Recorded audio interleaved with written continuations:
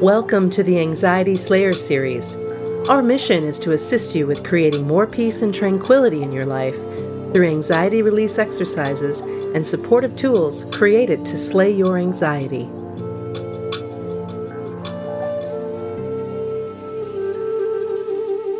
Welcome to Anxiety Slayer. I'm Shan Vanderleek here with my friend and Slayer sister, Ananga Severe.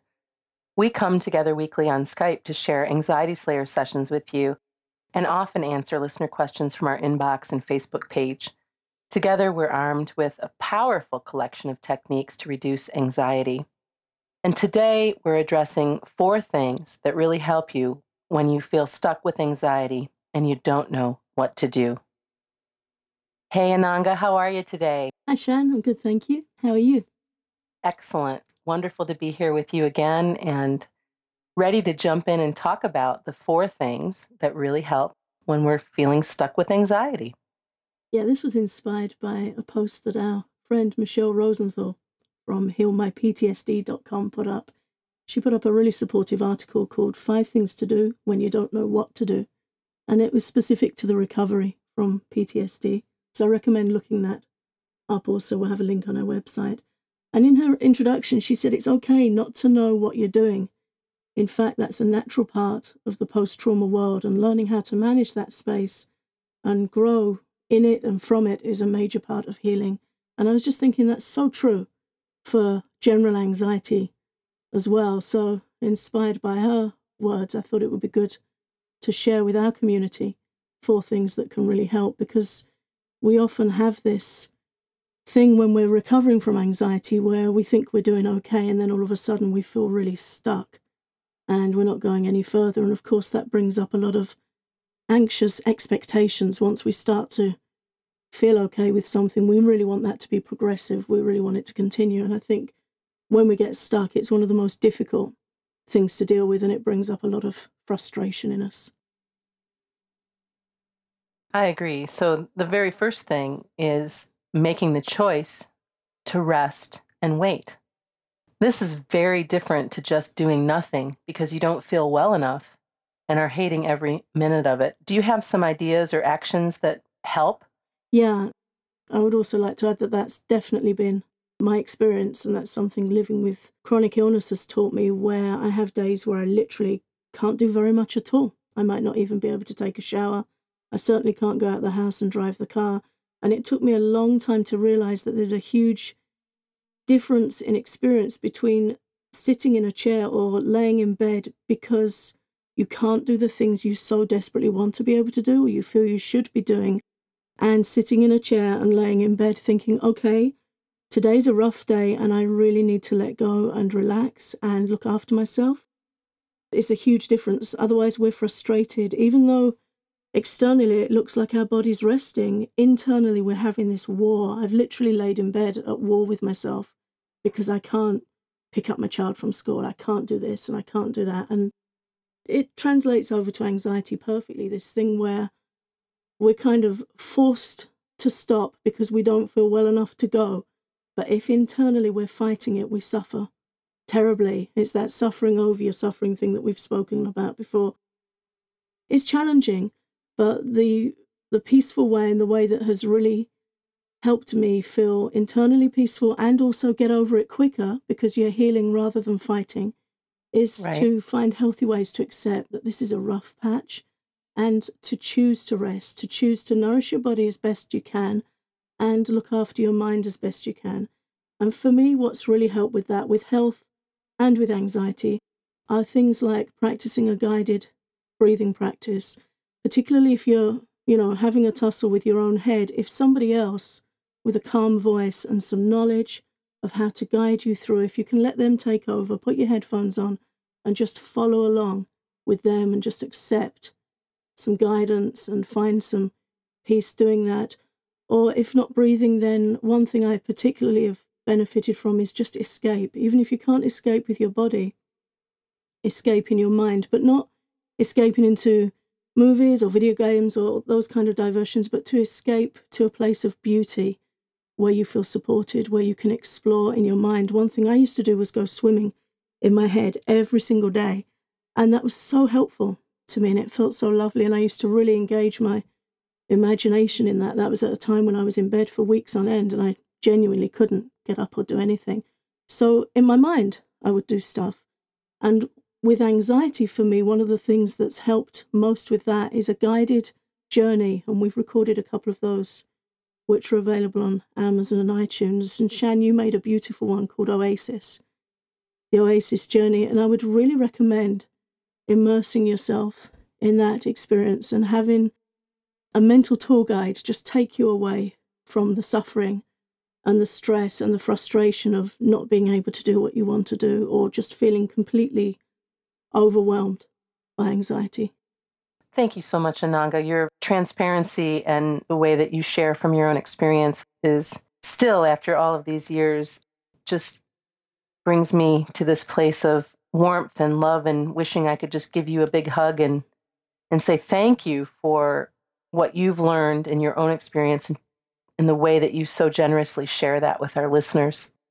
I know that when we can make the choice to rest and wait, when we can learn how to just be in the experience of a guided journey, or we can teach ourselves to go swimming in our minds or take a walk on a woodland path or whatever. I mean, obviously EFT tapping would be good as well. These things really, really help us and lead to the next area that's also very supportive, and that's getting informed.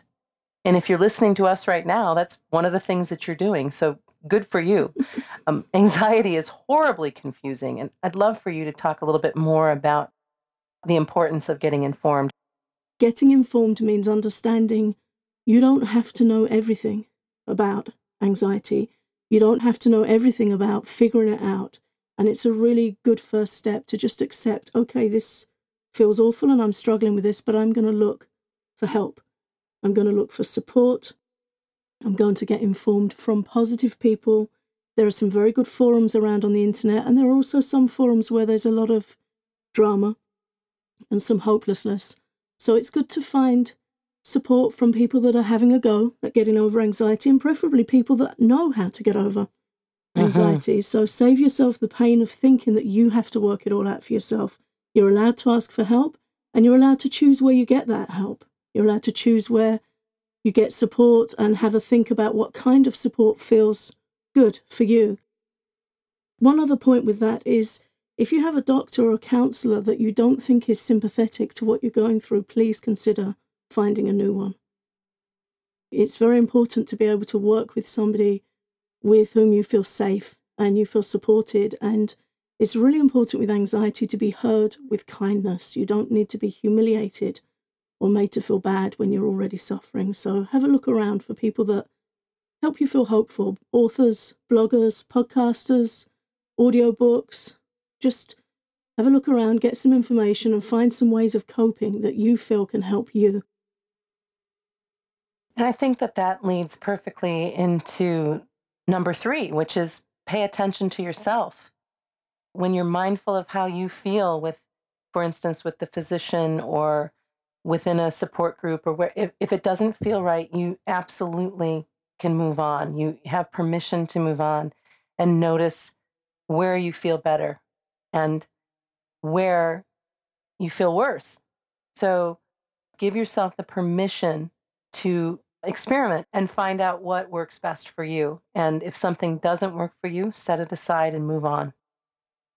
Yeah, you need space to explore. Anxiety really shuts you in a very small box, and the more you can have a sense of, this might take a little time to figure out, but I'm going to get help and I'm going to find ways to help myself and become stronger and become more confident and conquer this, instead of, I just need this to stop and I just want to be better now. Of course, that's what we want. We all want that.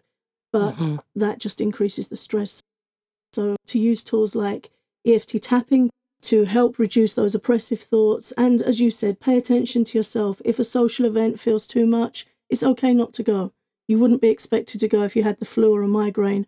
You shouldn't expect yourself to go if you're having bad anxiety. It's not going to be like this forever. This will pass. But for now, try not to bang your head on the things that are going to make you feel worse. You might also like to keep a brief journal where you log what helps you and what doesn't, and just gradually make little adjustments every day to add more of what helps you feel calm and okay, and weed out some stressors and some things that increase your anxiety. Just little steps. Little compassionate steps. Yeah. And self-care is so important. And that leads us to number 4, which is remaining focused on the positive to the best of your ability. You might not be able to fix your anxiety overnight, but there's always something you can do, even if it's just a little something that gets you through the next 5 minutes. Yeah, value little steps, value small triumphs. Anxiety is a big problem, it's a big issue, but it's best handled with little steps. We have to be stealthy and gentle and not meet it head on. So, yeah, to keep your mind on what you can do rather than letting thoughts of uncertainty and hopelessness oppress you. Keep your mind on, what can I do now? What can I do now to make me feel okay for the next 5 minutes, 10 minutes? Just keep your future right in front of your eyes, just little steps. And very soon you'll start to feel an improvement and you'll get moving again. The focus here is on what happens when you feel stuck. So following these little steps, then you'll start to get moving again and to move forward in your recovery from anxiety. I'm glad that we came together today to talk about this and to share these tips. Thank you, Michelle, for your inspiration. Again, the 4 things that really help you when you feel stuck with anxiety and you don't know what to do. Number 1, make the choice to rest and wait. Number 2, get informed. Number 3, pay attention to yourself. And number 4, keep focused on the positive. Thanks so much, Ananga. It's been a pleasure, and I look forward to our next Slayer session. Thanks for listening to Anxiety Slayer. We invite you to visit our new streamlined Anxiety Slayer store for instant access to our support packs on EFT tapping, the quick anxiety stopper, mindfulness for anxiety relief, and so much more. Visit anxietyslayer.com/store.